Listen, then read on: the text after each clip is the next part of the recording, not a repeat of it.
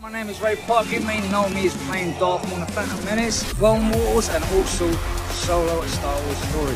You're listening to Star Wars Stuff Podcast. The Force is strong with you all. And remember, Sith Walk. Hey, this is Dominic Pace, who plays Gecko the Bounty Hunter from The Mandalorian, letting you all know you are listening to the Star Wars Stuff Podcast. Wishing everybody all the best, and may the Force be with you. May the Force be with you! Hello, everyone, and welcome back to another Tano Tuesday Star Stuff Podcast extravaganza. My name is David. I'm Richard Ray from Countdown to the Geekcast and Star Wars Stuff Podcast. And this is where we talk all stuff Star Wars, and specifically Ahsoka. So tonight is the night. In less than 2 hours here, we get episode 4 of Ahsoka, directed by Peter Ramsey. But before we talk about anything, I do want to talk about all of our awesome supporters out there.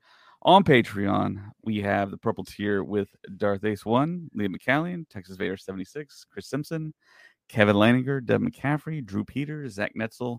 On the red tier, we have Fenrir 526, Maya Morris. On the black tier, we have Maka, Tautala, Nathan Shank, and Evan Opaker. Thank you so much for all your awesome support. And what do you think is going to happen tonight? They released that clip earlier today, and I think we're both in agreement that it was pretty rad. So what do you think happens now, I guess, based on that new clip? I don't know. It got me thinking. I mean, so I got a lot of time to think. So when I'm driving for 2.5 hours to go to one account, I'm listening to different podcasts, listening to different people's ideas of what they think is going to happen. Mm-hmm. A couple of people were talking about that we're not going to get that scene to possibly towards the end of the episode.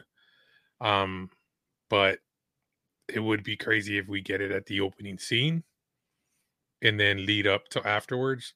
So there's a number of things that it could be. But the fight scene in general, I mean, was just awesome. Seeing Ahsoka. I was waiting for Sabine to turn her lightsaber on, but she was more using her blasters and stuff. But right, it was a good episode. I watched it. Clip. I watched it about like 4 or 5 times. So on YouTube here, Pollock Family says, did you notice that Marok's lightsaber only has one half circle on the side?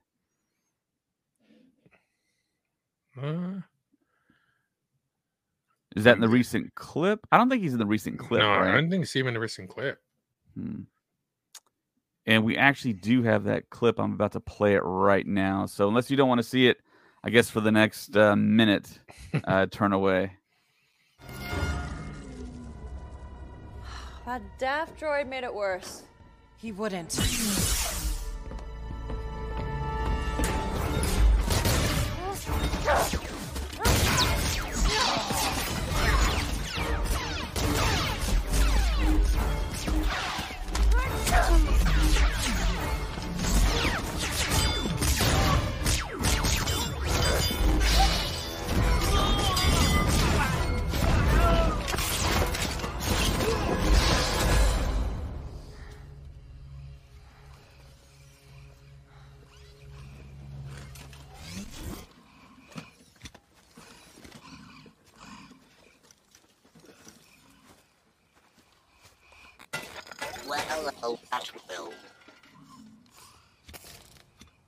Well, that will set me back a bit.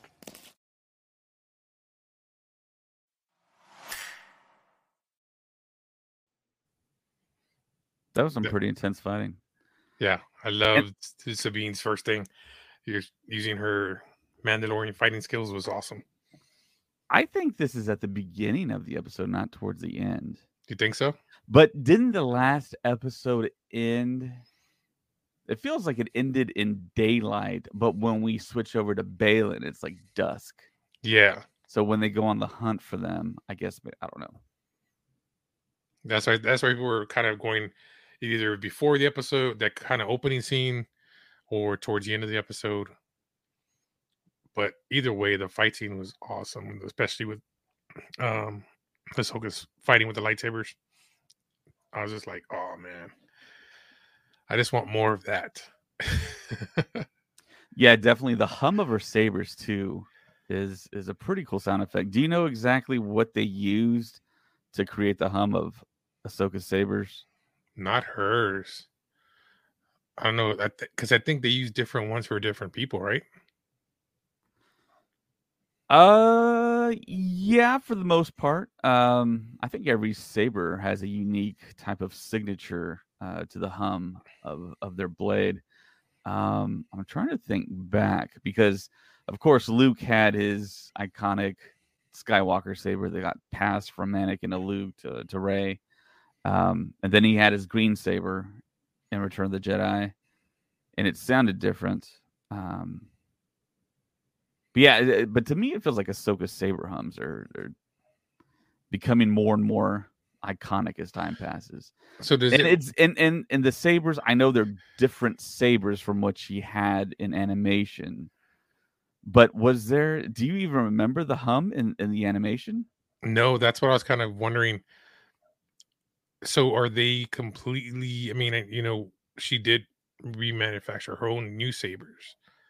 So I'm kind of curious because we never see that, like when she actually does that. You know what I mean? So I'm kind of curious, where does she get the crystals for them?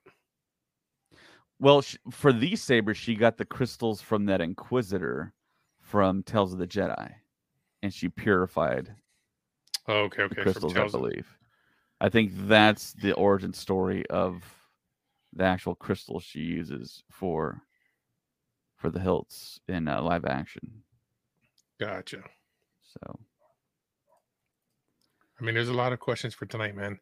I'm not too sure we're gonna see. I'm pretty sure we'll see Balin, but I don't think we're gonna find out who the other character is. you don't think we're going to find out who Marok is? No, I don't think so, man. So there's rumors online that this is going to be a Marok heavy episode. Do you think so? What? Well, those are the rumors. I don't know. I don't have any substantiated proof. The people that I trust haven't talked about that. So I don't know. Maybe they have talked about it and I just missed it. But like we talked about on the previous podcast, that episode or that article from Screen Rant that I read, they feel like it's a mistake that they're hiding the identity of Marok.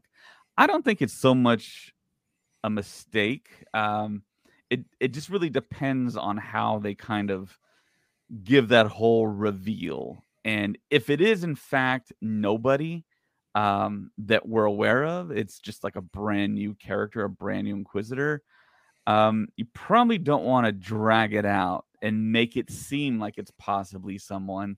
You just probably want to do the reveal. And if that's the case, I think it happens tonight. And the reveal kind of just happens. And it's like, okay, well, we see the character's face and we kind of just move on. And it's someone we don't even know. So let's assume that the reveal happens tonight. Are we seeing the helmet being removed, by themselves, putting it on? Are we expecting to see a saber crack it in half? Kind of the Vader, we see half of the face, half of the other side, or what are you thinking? I'm thinking it's in the duel between Marok and Ahsoka. We talked about in the previous podcast how the marketing videos that we've seen just about everything except for that duel and the duel between Shin and Sabine in the forest. So I think we see that tonight, and we basically see everything that they've shown us up until this point. And if that's the case, we see Thrawn tonight as well, because we've seen Thrawn marketing. So we've seen that moving image of Thrawn just kind of walking up in the classic white Imperial. We see, but that's a flashback, though, because remember what outfit he's wearing. Right.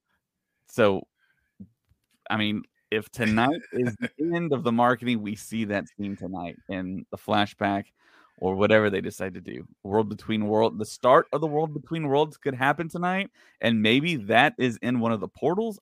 I mean, could be anything, really. Another day is here, and you're ready for it. What to wear? Check. Breakfast, lunch, and dinner? Check. Planning for what's next and how to save for it? That's where Bank of America can help. For your financial to-dos, Bank of America has experts ready to help get you closer to your goals. Get started at one of our local financial centers or 24/7 in our mobile banking app. Find a location near you at bankofamerica.com/talktous. What would you like the power to do? Mobile banking requires downloading the app and is only available for select devices. Message and data rates may apply. Bank of America N.A., member FDIC. We took it all.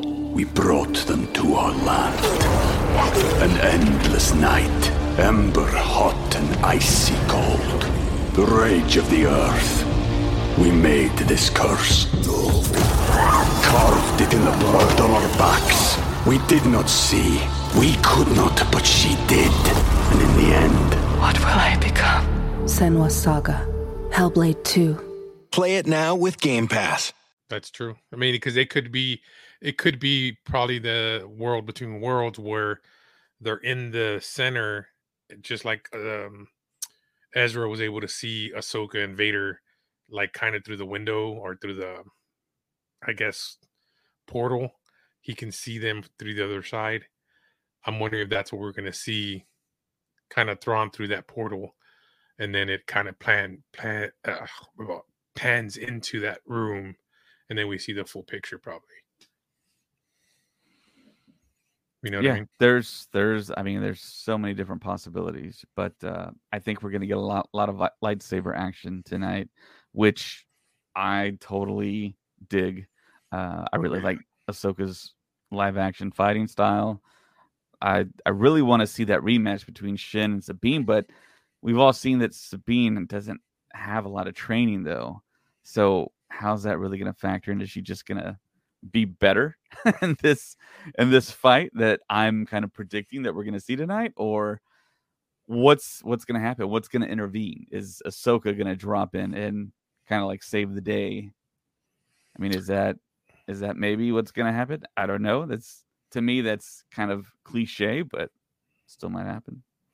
Well, I mean, it makes you think, why didn't Sabine bust her sabers out when through this trailer right here? You know what I mean? What held her back from igniting her saber? Could be lack of confidence. Could be that that's what she instinctively thought of first. Because I know there was a little bit of controversy with her grabbing the saber when she was on Lothal. And everyone was saying, oh, well, she's a Mandalorian. She should have grabbed her blasters instead. But, I mean, she was in that whole kind of missing Ezra type situation that she was in, and that's the thing that she thought she could use. I guess maybe she didn't think she was going to be in that much danger. I don't think she thought she was going to go up against Dark Jedi, whatever Shinati is, whatever the proper classification is. So, I mean, her with the saber walking around looking for essentially burglars, maybe. I mean, that wouldn't be a bad choice, but I mean, yeah, she's a Mandalorian. And I do like in that commercial, the clip we saw, we get to see her in full like Mandalorian form. She used her what's it called? The device that Boba Fett has as well. What's the proper name for it? That I don't know off the top of my head, but I know what you're talking about. If you're in chat, chime in with that.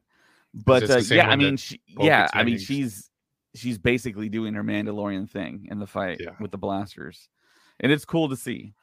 And I think it's very, as far as marketing goes, very beneficial. I think to show her as a Mandalorian because all the goodwill with the Mandalorian and seeing her in action.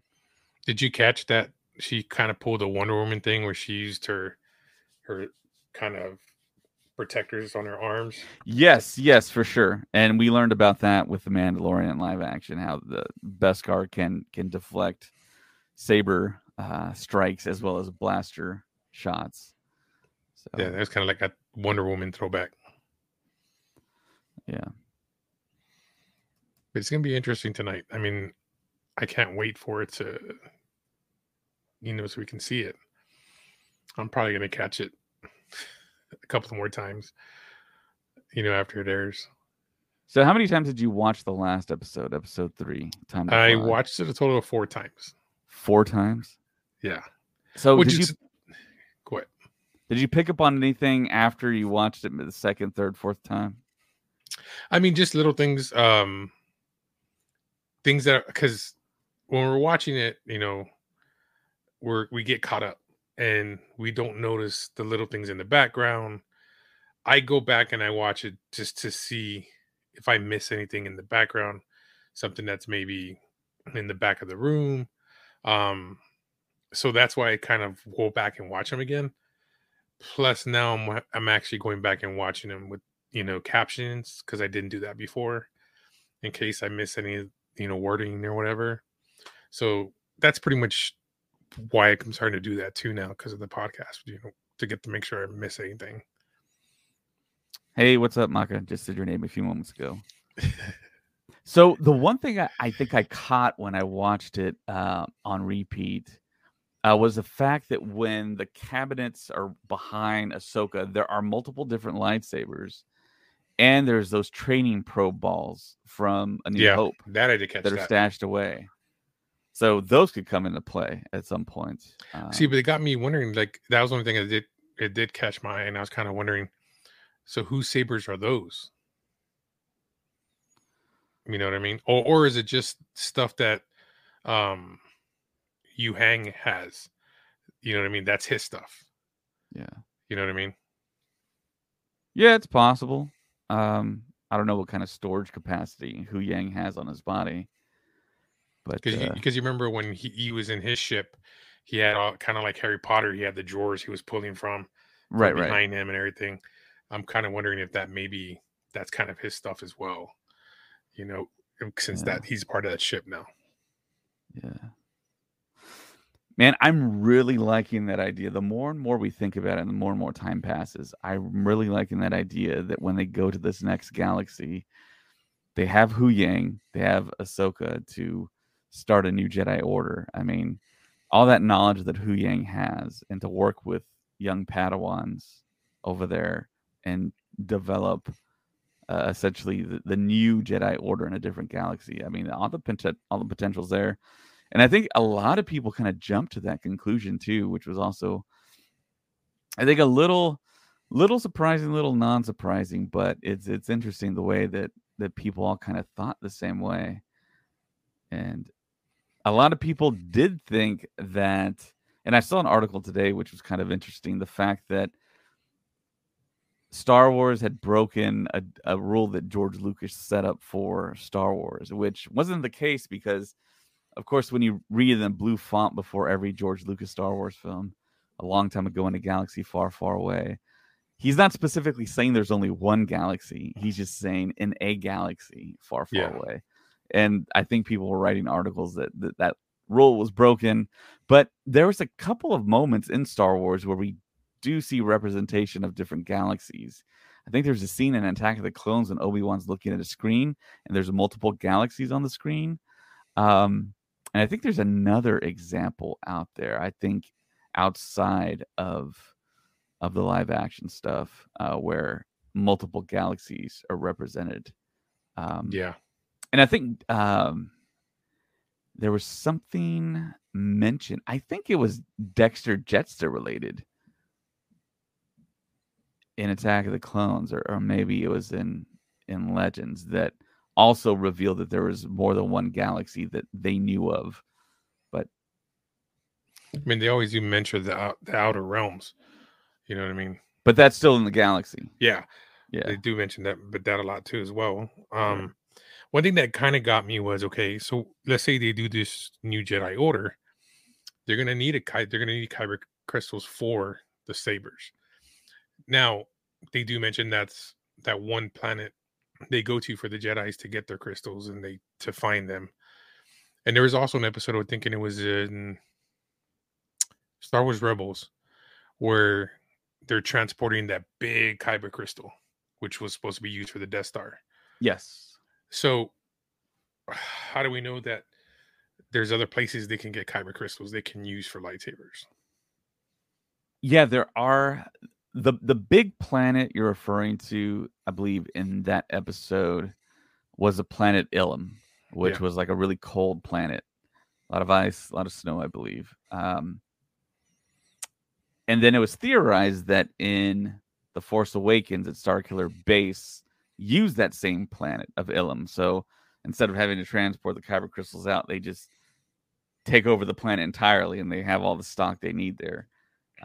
But I don't think that was ever fully confirmed, but I think it was kind of assumed. I don't know why it was never confirmed, but that planet's gone because Starkiller Base is no more, turned into a sun, basically. And then there's another planet, I believe, either in the comics or in the novels. And it was a special planet where you got the orange kyber crystals. And that's how the orange sabers were obtained and used.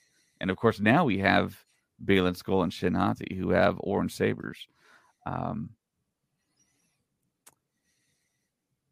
Someone says on Facebook, couldn't they create synthetic kyber crystals? They probably could. But yeah, that raises an interesting point, I think, because you would figure they would just do that. But you think the Jedi, religion, they want to do things with honor as well. Kind of reflecting back to samurai culture and mirroring the ancient Japanese culture. So now I'm just throwing this out there. Let's say in this other galaxy that we're going to see or we're going to get to, what if they have kyber crystals there and they're a different type of kyber crystal? So maybe we see different sabers as well, possibility. Yeah, with this different galaxy, we can pretty much see anything, really. I mean, it can go back to beings that maybe they're not even susceptible to the Force. I mean, look at the Toydarians. They weren't susceptible to Jedi mind tricks. True. And I believe, I'm not the Thrawn expert here, but I believe the Grisk actually were also pretty not susceptible to certain tactics that the Jedi used. Yeah. Well, they show, I think it's in the High Republic comic that's coming out, that there is a Brisk Jedi, the character in one of the new comics. You see him in a Jedi robe. Interesting. I have to look it up. But I thought I saw that. I was kind of like, I haven't seen that before. So that would be kind of crazy. We have a Brisk Jedi. Mind you, this is pre, High Republic. So I think we're going to be getting introduced to a lot of new things, especially with the new comics. And then, I don't know, I'm just thinking out loud. What if this is going to give us some time travel stuff to where, let's say, kind of like when in the novels where they can kind of like force jump, where they can transport to a past time, but they kind of have to concentrate. If not, they kind of look like ghosts to people if they break their concentration. What if with this new World Between Worlds, they can go back in time to the High Republic time somewhat, and that's kind of how they're going to introduce that kind of genre for the prequel? I mean, I don't know. I mean, what do you think on that part of it? Well, what Filoni has said about the World Between Worlds, he doesn't want to use it as a time machine, that type of plot device in the storytelling. So I don't think we're going to see that type of stuff happen. I think it's going to be used sparingly, and it seems like when you really break down the whole time travel aspect with the World Between Worlds, it seems like it's just one timeline to me. So if you make one change there, everything else changes, the past and the future. Because remember when Ahsoka told Ezra, if you pull out Kanan, everyone else that he saved might die. Yeah. But then you turn around and think about, okay, well, he pulled out Ahsoka. Yeah. So what changes were made because of that Ahsoka pull? I mean, that's kind of the big question there.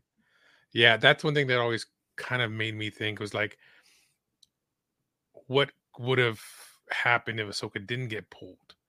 What got changed from that aspect that we didn't notice? Because, we don't see that part of things going on, comic wise or anything like that. So it kind of makes you think, man. That's what I like about Star Wars, and especially this part of it. because you can think all these different things. Yeah. Discard time. Yeah, I think that's a really good question to ask Filoni if we ever get in front of him.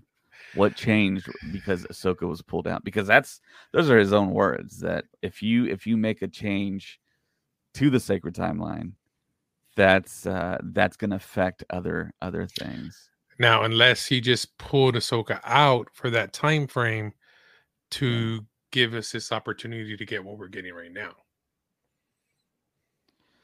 Yeah, I mean, it has to be. No I mean, I don't think we'll ever fully, and maybe even the creators won't ever fully know what the whole ripple effect of that is. But I mean, you kind of do and kind of don't, because of course they're creating the story. But I would really love to see what Filoni would say if we asked him that question, and maybe at like a Comic-Con or Star Wars Celebration. I know they don't take questions at Star Wars Celebration really, but when they do panels at Comic-Con, they do. So if you ever did a panel like that, I think that'd be interesting.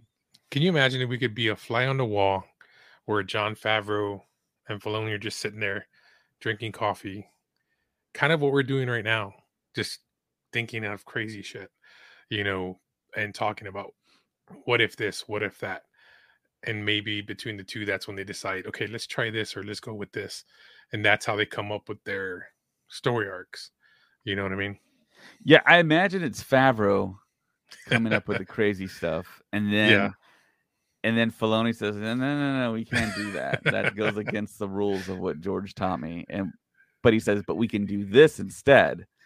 And then he goes into a whole story about how it should be because of this and that. I'm pretty sure that's how it goes down. But hey, I want to give a shout out to Wiki here watching us on YouTube. He says, yo, what's good? Always listen to your podcast on Apple. Thank you so much, Wiki. Thank you for that support, man. It means a lot to us. Definitely does. And Keenan Krober says, yo, I love your content. Keep going. Thank you. Thanks, man. Thank you so much, man or lady. I'm not sure. Love Ahsoka, this person says. So, yeah, we love to. I love the character. I love everything about it. I love that Rosario Dawson was cast as Ahsoka, fan cast. I love it when Lucasfilm does things like that because it feels like they're kind of listening to us. But I mean, Rosario Dawson is a world-class actor, so it's just kind of one of those things that it kind of all converged. She's really into playing Ahsoka. She really wanted to play Ahsoka, and she got the fans behind her, which we may never know how much that helped, but... So a lot of people, there's a percentage of people who don't like Kevin Smith, and there's a percentage of people like us who love Kevin Smith. But if you really were to stop and look at what Kevin Smith has done, people give him crap for Cop Out, for Clerks, Mallrats. To me, I love it. It's on my level. But what gets me is if you look at all the actors that he cast for his movies, and look at where they're at right now, currently. You know what I mean? He gets actors who are up and coming, who really at that point in time, they're not big name characters or actors.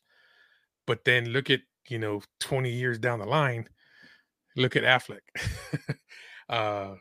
Perfect example. And then Sirius Black. You know what I mean? From Harry Potter. I can't remember his name. Gary Oldman? Gary Oldman, yeah. You know what I mean? When he was in Dogma. And Gary Oldman wasn't in Dogma, was he? Not Gary Oldman, the other guy. Alan Rickman. Alan Rickman, yes. But I mean, Alan Rickman and Ben Affleck already had careers. Yeah, but Ben Affleck, when he got him in Mallrats, is when he was pretty young. Yeah, was that before or after Good Will Hunting? That was before. So, but see, even before Good Will Hunting, Affleck and Damon were doing movies together, like School Ties and stuff like that. But yeah, they didn't pop yet, but they were still around. Yeah, and then Rosario Dawson, same thing. When he got her in Clerks, she was kind of right at that cusp of, because like right after Clerks, she came out in Sin City. And then after that, didn't she do Men in Black 2 though? Before that? That was pretty big. No, that was after. Huh. So that's what I'm saying. But all these actors, like Rosario Dawson being cast as Ahsoka is awesome, and her being a geek just like every one of us. That's what I think. That's what makes you know it's kind of funny too. So if you go back to it too with Kevin Smith and the whole the when they're doing Clerks and they're talking about the people who built the Death Star and all that stuff and how that integrated into you know Rise of Skywalker. Mhm.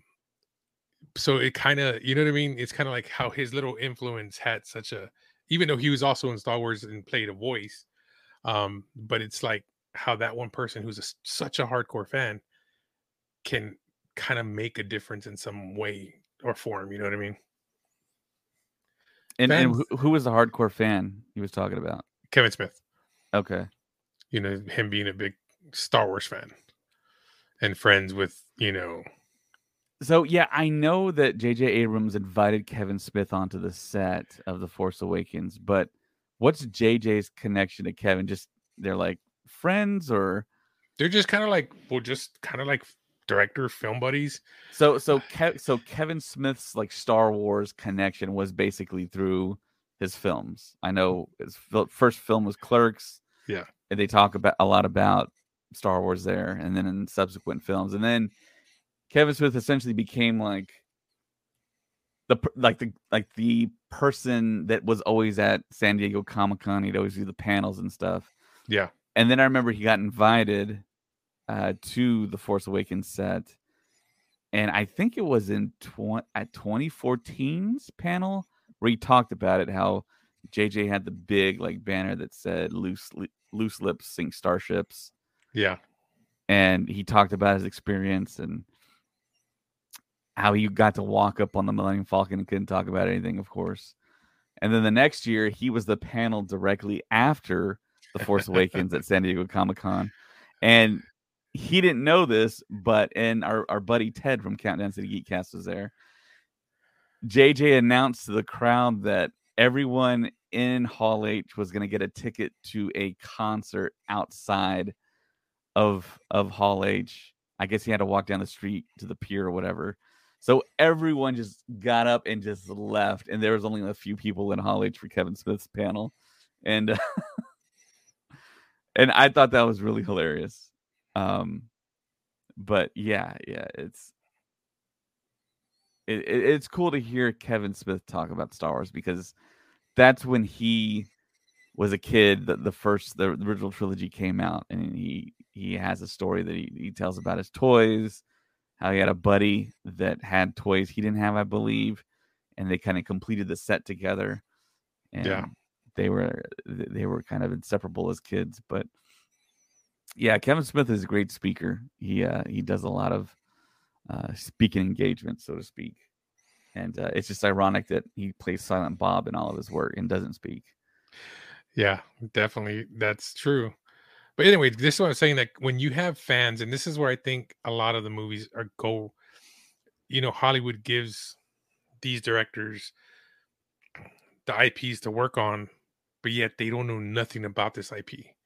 Just because they did a good movie prior and another type of movie, they give them these roles. Don't get it wrong. J.J. Abrams did awesome with Star Trek as well. Mm-hmm. But it just bites when you have Hollywood trying to tell them what to do when they already know what they want to do. Yeah. But then you got the Hollywood people telling them, okay, let's change this up because we don't like this. But you know what I mean? And then that's when we see these directors who really want to do the movies drop out because they're like, that's not what I want to make. You know what I mean? And that's why we get the situations where we have right now, where we get fans that are not happy with what they see, like in Obi-Wan, or, like Han, you know what I mean? Like the Han Solo movie, when they ended up bringing Ron Howard to come in and finish it, because Disney didn't like what the other directors were doing. So it's kind of one of those catch-22s, you know what I mean? But if you give it to the right person who's a true fan and wants to give what fans want, they can do pretty good magic. You know what I mean? Like Terry Matalas, who did Star Trek Picard this past season. dude, he gave the fans what they wanted in Star Trek. You know what I mean? Because he's a huge Star Trek fan. I think that's what Hollywood just needs to do.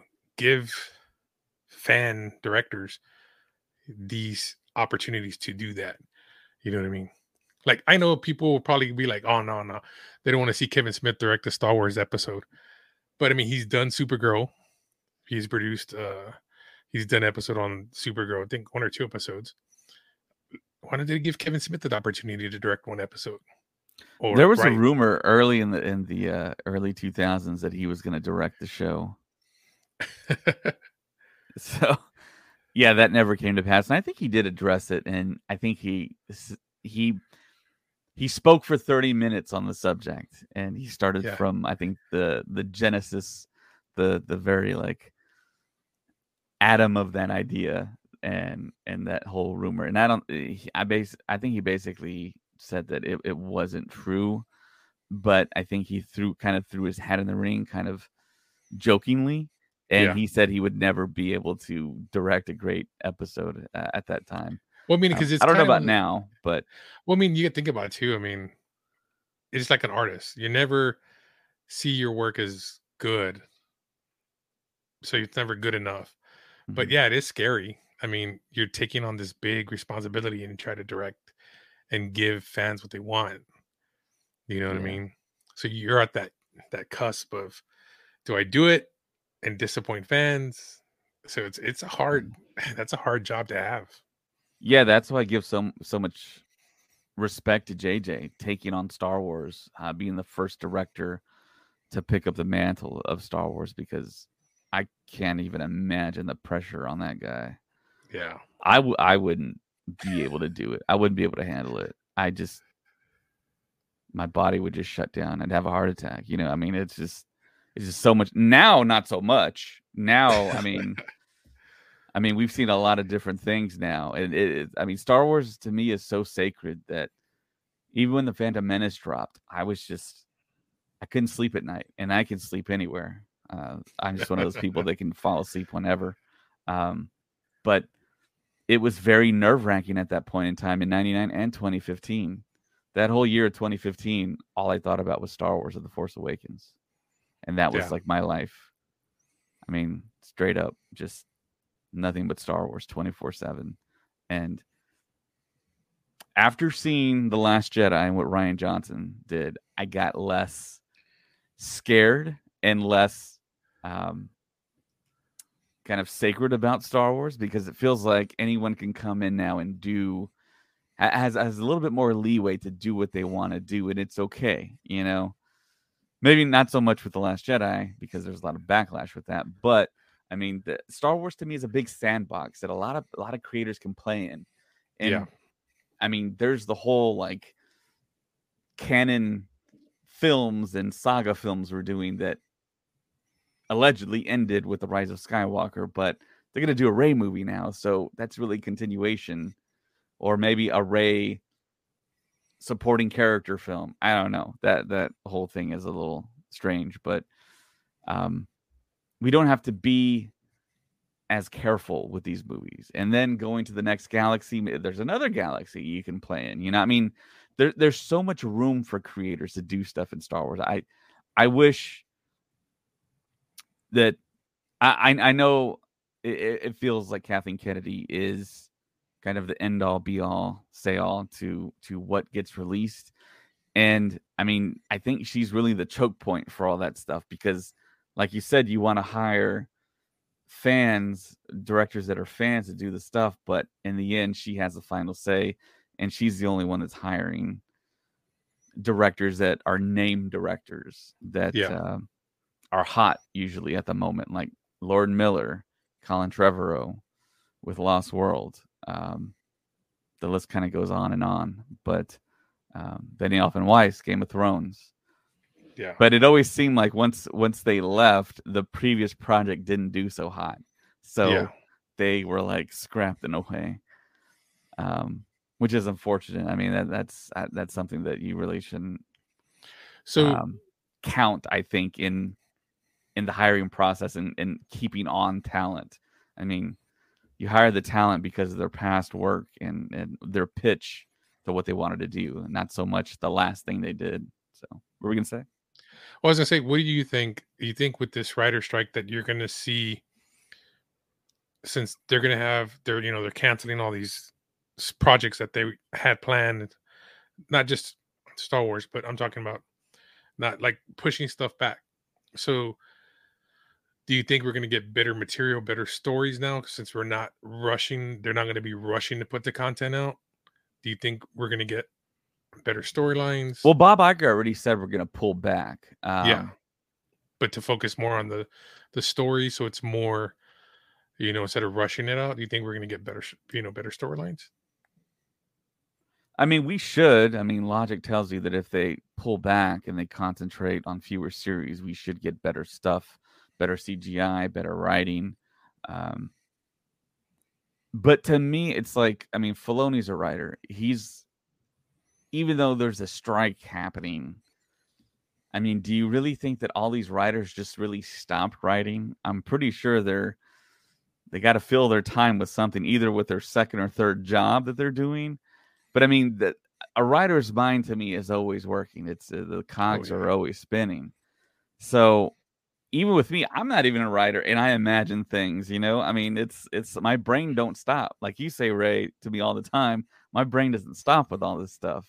So it's just one of those things. It's like, okay, yeah, there's a strike going on, but I think content and creatives' minds are still constantly going. And the more time that passes, it's super unfortunate that this is happening, but it's kind of nature, the nature of the business and capitalism, and people thinking that people are paid sufficiently, and another group thinking they're not. And then there's negotiations that have to happen. It's all going back to Star Wars, man. Negotiations and trade routes and blockades. So, yeah, that's, I mean, true. It's just, yeah, it's just crappy right now. But going back to what you originally asked, yeah, I mean, the story should get better, but it feels like Filoni has a long game, a roadmap to where this is all going. And as it all unfolds, it seems like some of the stuff that we kind of assumed we thought was fact is really not. Like the whole galaxy thing. 90% of the people out there thought there was only one galaxy, when we've been shown in the past, no, there's multiple galaxies. Yeah. And I'm trying to think of other examples. I want to say maybe the Morgan Elsbeth fact of it all, that she is a night witch, and nobody thought that she could even be remotely related. It feels like that she could be related to the Night Sisters and that whole thing. Well, if you look at the Night Sisters, they don't look nothing alike. You know what I mean? That's why I said, yeah, she's wearing red, but she looks nothing like the Night Sisters. So that really is what threw me off as well, to a certain extent, because I was expecting to see what we saw in the Night Sisters in, Star Wars Rebels and Clone Wars. Right. So it kind of threw me. Now, kind of wondering, are they all going to kind of look similar to her to a certain extent, the way they're dressed, or is she the only one, or are we going to see more? You know what I mean? Well, I guess the question is, do we know 100% sure she is a Night Witch, or is she just kind of like one of these like followers in a way? Oh, kind of like the ones that want to be a Night Witch, but they're not. Right, officially. Right. Kind of like how like Knights of Ren are kind of like wannabe Sith almost. Yeah, that's true. Like I said, so many questions, man. So many questions. One question that's another. So it looks like Jorge Hernandez Gonzalez says, "This live? Yep, it's live." Yeah, we're getting ready for Ahsoka, but at the same time, we're just brains just going off thinking of crazy stuff. Yeah, Joshua Hancock on YouTube says, more quality, less quantity, hopefully. Yeah. Yeah, I totally agree. I mean, take your time. If something is not fully baked, give it the time to bake. And present us with a pretty cake, Exactly. That's the whole thing. But of course, then there's a business side of it. There's shareholders. They want to see that return on investment. And Disney's already made that big return on investment. With the first film, they got the $4 billion back essentially with the first film when they bought the franchise. So all of this should be cake. I know I'm talking about cake a lot, but no, that's the thing too. Like when Patty Jenkins was going to do Rogue Squadron, I was really excited for it. You know what I mean? Because I mean, if people read the novels and stuff like that, it was a cool series. So yeah. I kind of wanted to see more X-Wing action. You know, them going on runs. You know what I mean? That would be so cool. And then to have backstory.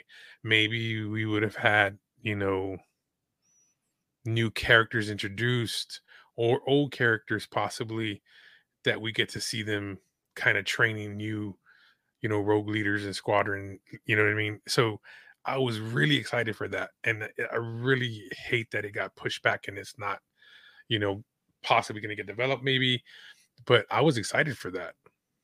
Yeah, Rogue Squadron got shelved. I think that's the term that they're using. And yeah, Patty Jenkins, I mean,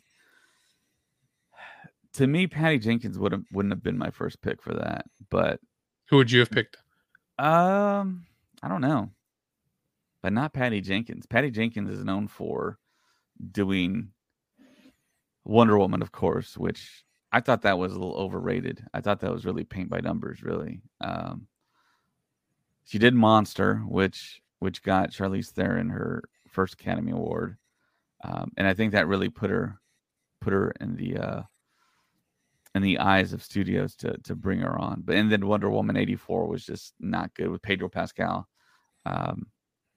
But yeah, I mean, Rogue Squadron, I mean, that is a terrific idea for a story. The books that were written in the 90s are so beloved by a big audience. And if they just make the books, that'd be great. And I've been harping on this for a long time now, for years. The canon novels, there's a lot of canon novels that are really great, like Lost Stars, would kill in the movie theater, would be terrific, by Claudia Gray, would be awesome. It's tied to stuff that we all universally love. And they're not doing that because I think Lucasfilm's stance is if it's in book form, we're not going to adapt it to live action, which is something, like I say all the time, if I was president of Lucasfilm, I would change that immediately. I mean, because you read the book and then you're going to watch the movie. The movie's obviously going to be different. You cannot have it page for page identical adapting. That goes for everything. Jurassic Park, Watchmen, it's all been different. It all has to change. Even though Zack Snyder did try to make Watchmen panel for panel almost identical, he still had to make changes. So yeah, I mean, so in Rogue Squadron, do you think it's just because they don't want to do those novel type stories, convert them to movies because they don't have iconic names tied to them, as in Skywalker, Han Solo? You know what I mean? Since they're characters that are not. I think that is part of the equation of their thinking. We took it all. We brought them to our land. An endless night, ember hot and icy cold. The rage of the earth. We made this curse. Carved it in the blood on our backs. We did not see. We could not, but she did. And in the end... What will I become? Senwa Saga. Hellblade 2. Play it now with Game Pass. When you need mealtime inspiration, it's worth shopping Kroger, where you'll find over 30,000 mouth-watering choices that excite your inner foodie. And no matter what tasty choice you make, you'll enjoy our everyday low prices, plus extra ways to save, like digital coupons worth over $600 each week. You can also save up to $1 off per gallon at the pump with fuel points. More savings and more inspiring flavors make shopping Kroger worth it every time. Kroger, fresh for everyone. Fuel restrictions apply. But to me, the thing that makes the money is the brand name Star Wars. Anything Star Wars, families are going to go watch because it's a family brand. And I mean, it's just one of those things. I mean, to me, I always talk about this, that Lucasfilm had it perfect, releasing a movie during Christmas time. It's family time. Families can go out together to the cinema, watch it for Christmas, drop a trailer during Black Friday. The Force Awakens to me had the perfect model, and they strayed away from that with Solo. I don't know why. Bob Iger already said that was his mistake, but I mean, they kind of changed over my idea. When I first heard the fact that they're going to release the Star Wars film during Christmas, I didn't like it. I always thought May was Star Wars month, and they should have kept that tradition, but it won me over. Having that Star Wars film in Christmas time, what a great Christmas present to have, you know? I mean, that's like the Christmas present to humanity, essentially. And I thought it was a great move. I thought it was a great strategy, but then, of course, they strayed away from that. And then streaming came along, and they said, oh, look, let's try and do this. It's the new frontier. But it looks like it's more of, no, it's not the new frontier. You're going to be stagnant. You're going to plateau with your earnings. And it feels like streaming is slowly becoming the new cable in a way, because you have to buy all these streaming platforms to see everything you wanted to, kind of like with cable, but cable is all bundled. And we've had that discussion before, but maybe you don't think though, like if they would do Rogue Squadron, that it would make fans fall in love with a new character? Yeah, like we did with Mando? that is prime territory to create a brand new story, create new beloved characters, put pilots in those seats of alien races we've never seen before. And you could create something new, but you could also go back to the books, like I said before, and just do Rogue Squadron, the movie, based off of those novels that are so beloved that they'll get in that audience for sure. And then, of course, with the name branding of Star Wars, everyone's going to go see it. But the trick with Rogue Squadron, to me, is the fact that when you say Rogue Squadron, you think it's going to be heavy dogfighting, heavy CGI, and that's going to be expensive, really expensive. I think if you do it right, if you give us the proper amount of stuff, I would hate to go to a Rogue Squadron movie and see very little space battle and more like talking. Because for me, Rogue Squadron, you go there to see the space battle. You know, it's got to be one of the best space battles. Because you look at the end of Rogue One, I mean, that rivals Return of the Jedi space battle right there. So it's like you got to be either on par or better than those two. Okay, I may be a little bit old, and you're probably gonna start laughing. So, Battlestar Galactica, Airwolf, are old TV shows. They use the same scenes almost in every freaking episode. Fight scenes. You know, it's the same freaking plane getting shot down, just a different, I guess supposedly dogfight or whatever. But Right. it's the same special effects over and over. But now with technology, it could be done, but like you said, cost, but at the same time, what we talked about yesterday, that's just going to put more work on the people who do the CGI when they're already backed up and already working hard. It's kind of one of those hard balances, you know what I mean? Yeah. Oh, so this Facebook user says, this is a great pick right here. Joseph Kosinski, who directed Top Gun Maverick.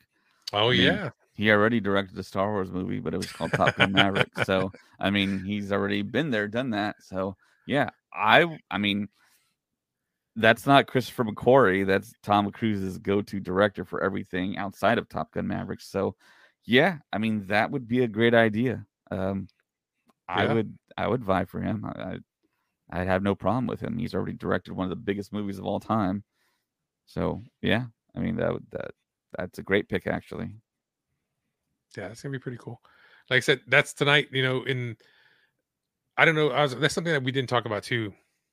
So, like the ships that we saw, in the first episode of Ahsoka, it kind of looked like an X-wing, kind of, but it didn't when they were chasing Sabine.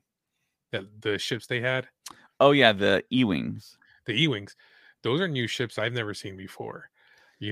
That's the cool thing, that we can get introduced into new ships as well. You know what I mean? Yeah. I think that would be fantastic. And I don't know if there's any more Ralph McQuarrie art that we can still mine, because it feels like we've mined just about everything. But I mean, you don't know, because I mean that whole like big Lucasfilm archive that we don't have access to. There might be other ships out there that he designed that we could pull from. Oh yeah, I love it when they do that. But I mean, you can still bring in a new artist, just like how they brought in Ludwig Göransson to do the scoring. They didn't bring in John Williams to do The Mandalorian, and I think we got an iconic score. So there is talent out there, and I keep on talking about that on the podcast. I guess I'm going to talk about it until I'm blue in the face, but there's a lot of talent out there, guys. Yeah, you that just Star gotta Wars find can them. pull in and do the thing. Bring in young people, the kids. The kids out there got some great talent. I mean, you think about, Christopher Nolan, David Fincher. They already said no. They want to stay away from it. They got their own careers doing their stuff, and it's great. But there's kids out there that have new ideas, new ways of thinking, breathe in new blood into Star Wars.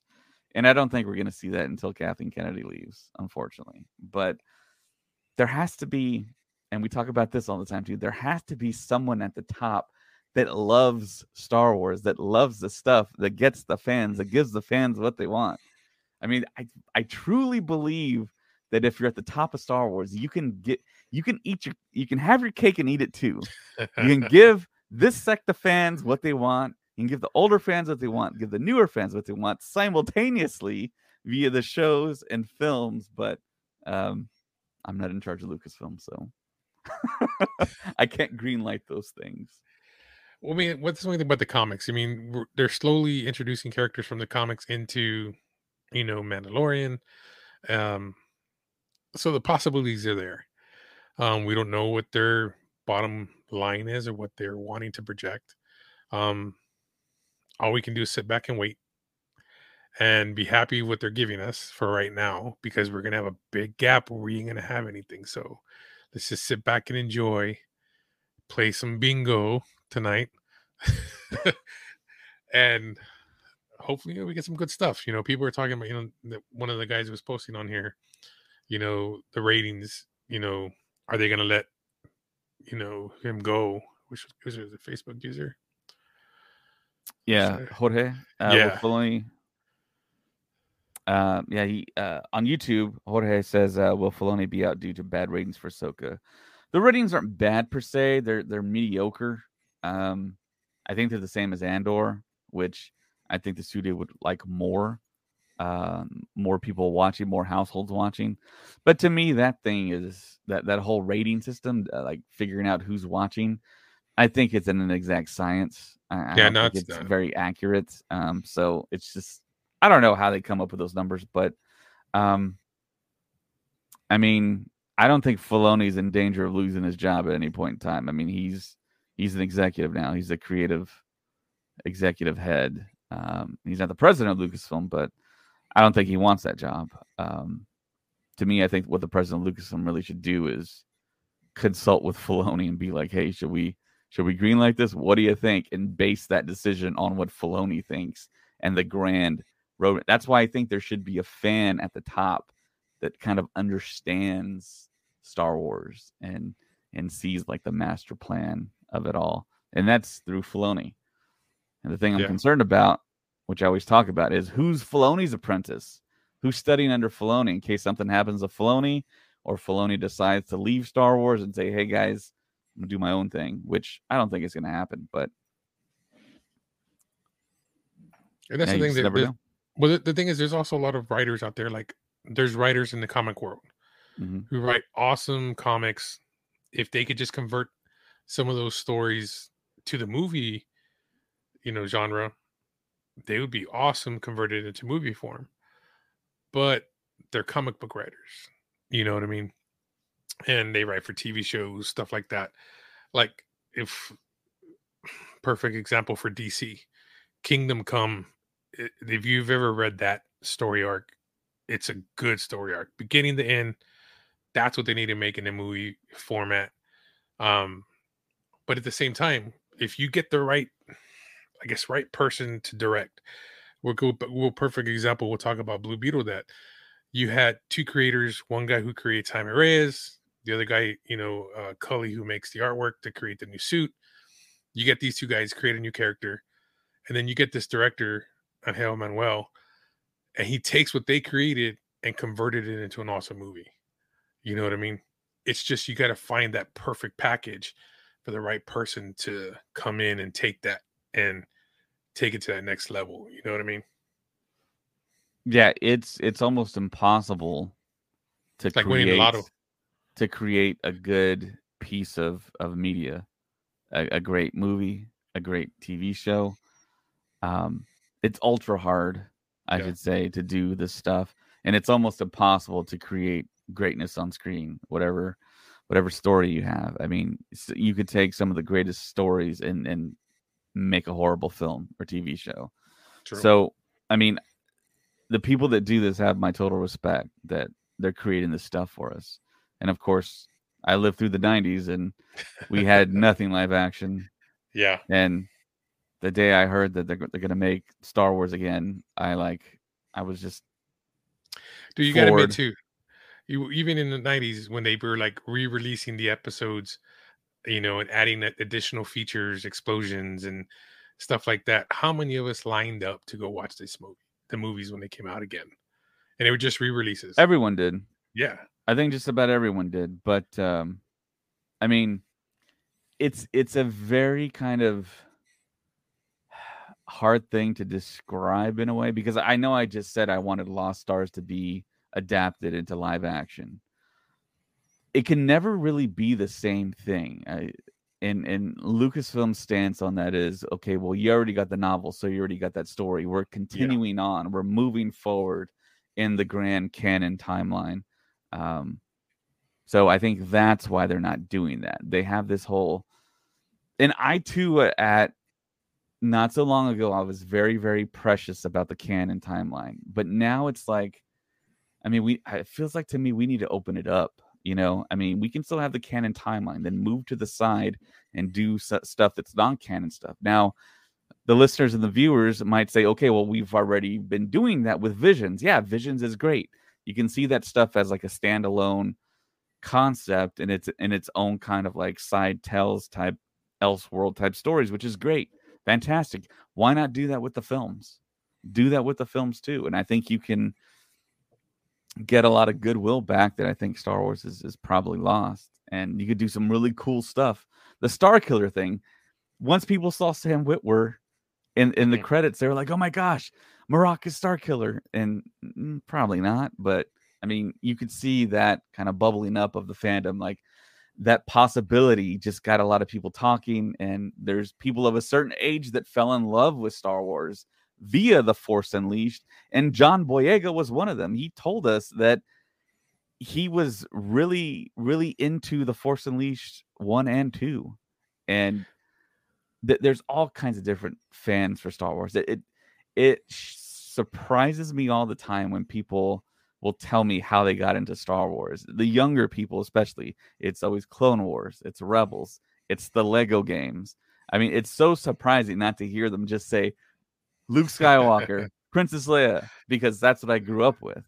And of course, that's just a sign of me not realizing that I'm old now. But I mean, it's such a shock to hear people say what avenue they got into Star Wars, and it's like, wow, that's incredible. It's like, you're a fan of the same thing I am, but you don't love exactly the same things I love, which is great. I love that. That just shows that Star Wars is resilient and it's gonna last. That's true. Now, the same thing with The Force Unleashed. That to me was the storyline for that game was awesome in general, where you kind of, and it kind of tied in still with the whole cloning process and, you know, trying to create, you know, the clone process. But my thing was with Starkiller was, you know, he's Vader's apprentice. You know, in the video game, I don't know, it was just me how I took it, but in the video game, it was so cool seeing him being able to like grab the TIE fighters and just like bring them down. Yeah. I mean, that was a new thing that we never saw in the movies. So that was cool for a game. And then also getting to see the story, you know, the cutscenes. So I know a lot of us would love to see Starkiller in live action, which I would love it if they gave it to us. You know what I mean? But I think Starkiller gave us something that we hadn't seen before. You know what I mean? Yeah, I agree, man. With Hayden Christensen being as young as he is, still can play Vader, still can jump in the suit. You bring in all the Hayden fans, then you bring in all the video game fans. And I think people underestimate the video game community. The video game industry makes more than the movie industry. Yep. So, yeah, video game costs you $70 plus now compared to a movie ticket. That's $10, $15, $20 or whatever. So, I mean, there's a lot of opportunities out there. And it feels like Disney, Lucasfilm's letting some stuff like kind of slip away. I don't like the fact that these actors are getting older. They're going to age out of these roles pretty soon. And it's going to have to be Deep Fake City or hire brand new actors to play these roles when you don't necessarily have to. But it does feel to me that Lucasfilm has kind of seen that in a sense, and they're bringing Hayden around more. I mean, we all know he's going to be in Ahsoka that we haven't seen yet in any of his episodes, and he did Obi-Wan, and who knows what else is on the horizon. I don't think there's any rumors out there for anything that he's going to do, but I would love to see a continuation of the Obi-Wan Vader. And actually, both of them have an Obi-Wan timeline where he's training with Qui-Gon, and the Vader going through his ordeal of being in the suit and maybe having dreams of Padme, what his life could have been. And we can see that on screen, which would be incredible. Natalie Portman's already stated, yes, I'd like to come back to Star Wars. So you get the whole band back together before they totally age out of their roles. And yeah, and they're going to make money off that for sure. So they don't have to really worry about that. True. But of course they got to let it, they got to let it bake properly and have it fully baked before they. So I wonder what the fans want to see tonight, or what are they expecting to see? Yeah. So yeah, if you're in chat, if you want to tell us what you're anticipating for episode 4 for tonight, it'll be the halfway point. We'll be half done with the Ahsoka series, which is crazy to think about. So yeah, there's the Facebook user right here that says Gareth Edwards for Rogue Squadron. Yeah, I'm a fan of Gareth Edwards. I think he's got talent. I'm not quite sure what happened with Rogue One, because we all know now that his new movie, The Creator, is about to drop. And Kiri Hart, who is an executive at Lucasfilm, jumped ship from Lucasfilm and is his executive producer for that film. And Gareth Edwards was able to cast incredible talent for that film. Yeah. I mean, you got John David Washington, I think, playing the lead, Denzel Washington's son, who also starred in Tenet, a Christopher Nolan film. He got Ken Watanabe back, who he had for Godzilla. Gareth Edwards directed the first Godzilla film in many decades.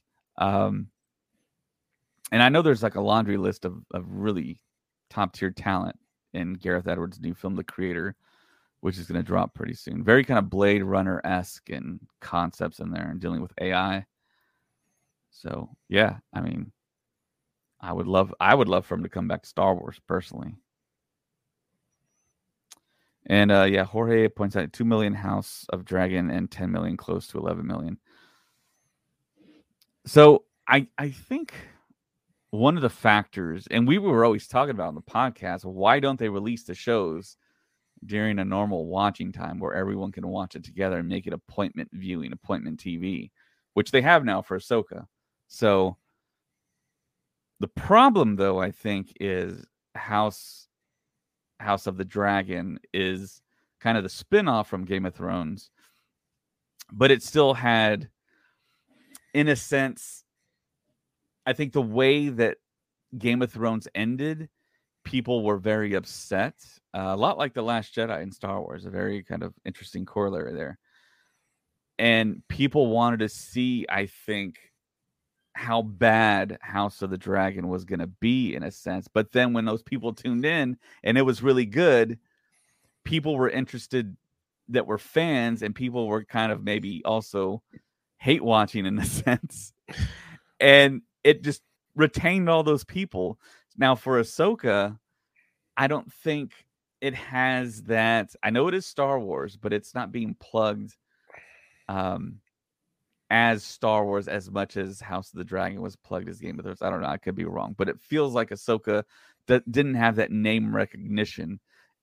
And then you see the branding of House of the Dragon, and you automatically know that you're going to see dragons, and the dragons were pretty epic in Game of Thrones.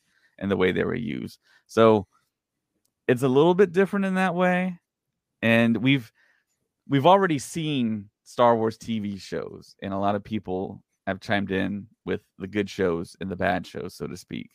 But we've never seen a spinoff for Game of Thrones. And was it going to live up to the original Game of Thrones? And I think it did. And I'm a huge fan of it. I really thought they knocked it out of the park. But then I hear again that some people didn't like House of the Dragon. I'm like, what? Yeah. I mean, if you're a fan of Game of Thrones, I mean, I thought they just totally knocked it out of the park. I loved it. And I'm not a big GOT fan, and I loved it. So, yeah, Jorge on YouTube says, just like Andor, the ratings, yeah, identical to what Andor did. So, and then also to my point, Ahsoka's not the big time Obi-Wan or Luke or Anakin type character. Yeah. Most people my age and above don't even know who Ahsoka is. I mean, that's just the fact. My brother, who's a huge Star Wars fan, was like, I don't even know who that is. And it's like, well, yeah, you'd have to watch Clone Wars and Rebels to actually know that, because she was never in any live action other than The Mandalorian. So, yep.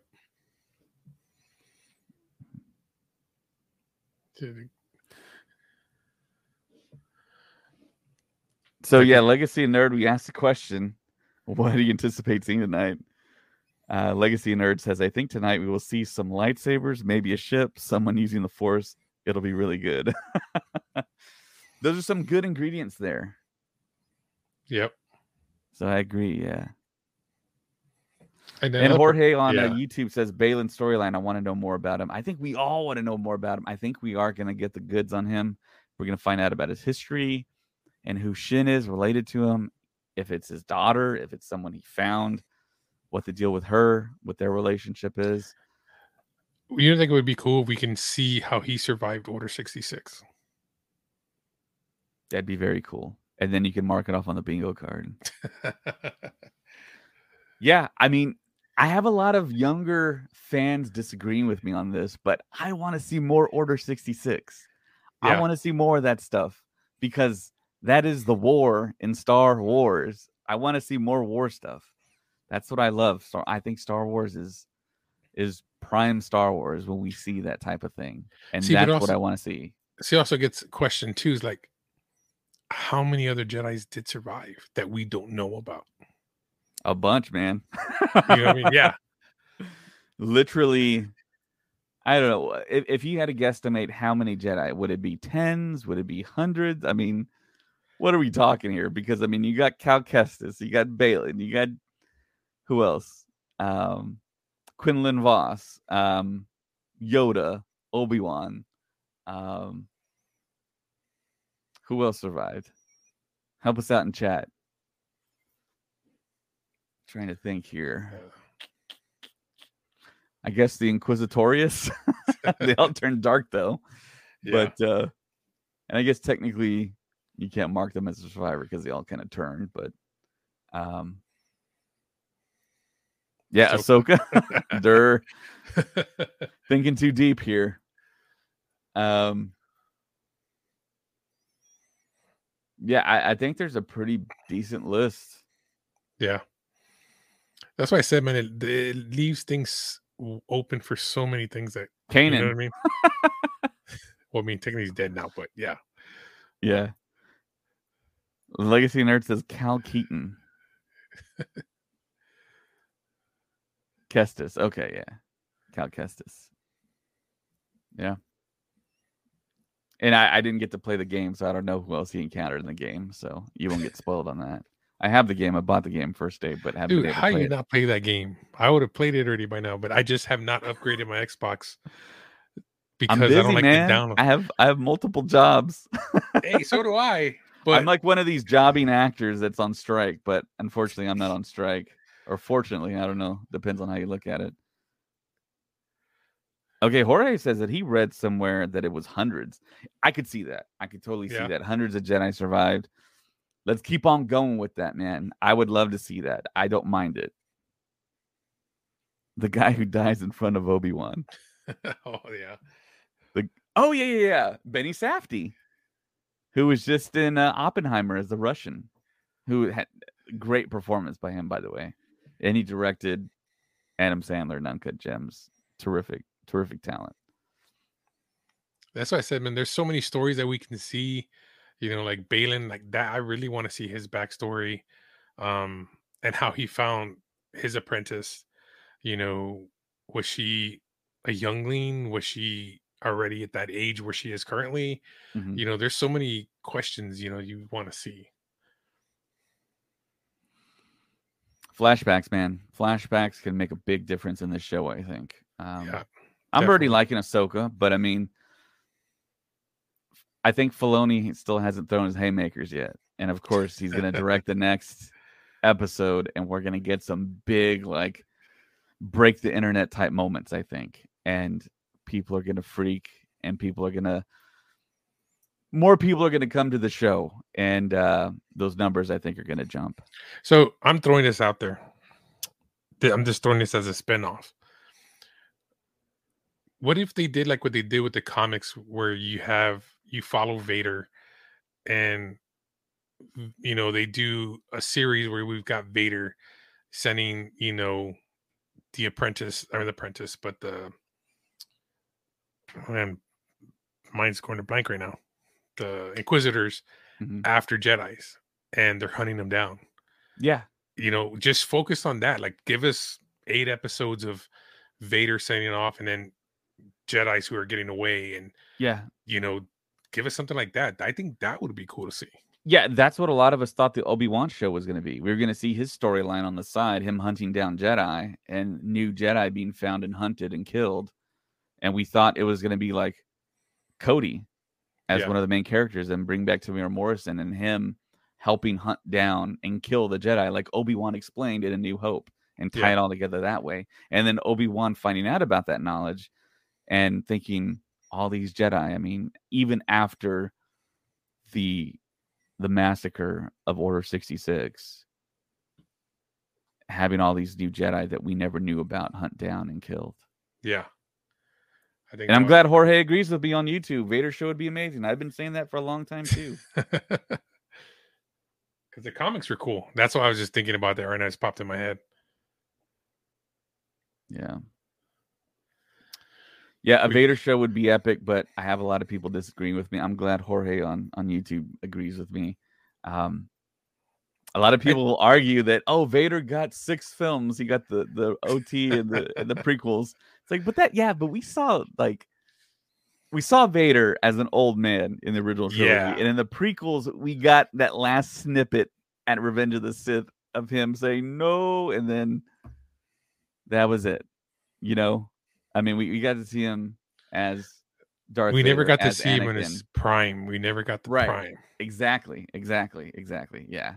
I want to see him just go nuts in some sequences with his saber and see him face off with other Jedi. You know what I mean? Yes. Exactly. That would be crazy. Almost like a video game. I mean, the Jedi like slices through all the stormtroopers, and like the final boss is Vader, and of course he's gonna win. And we can see stuff like some of the sideshow toys have shown us Vader all like torn up and his skin exposed and barely hanging on, but still using the Force.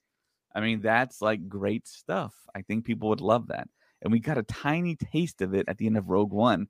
And the one big thing that people walk away from that movie say, oh my God, that hallway scene was epic. And that was like the cherry on top of that movie, And that's what I think made that film just age just like fine wine. It gets better after every single year that passes. And that's something I think that we all want to concentrate on and see. And hopefully gets created, and hopefully Hayden doesn't age out. Yeah, that's true.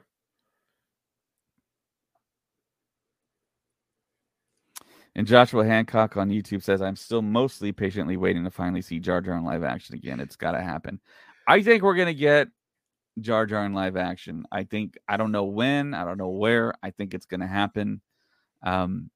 I think there's so much goodwill towards Ahmed Best. And Ahmed Best actually just said something on social media that he wanted Kelleran Beck, his Jedi, to be more involved in a future Star Wars project.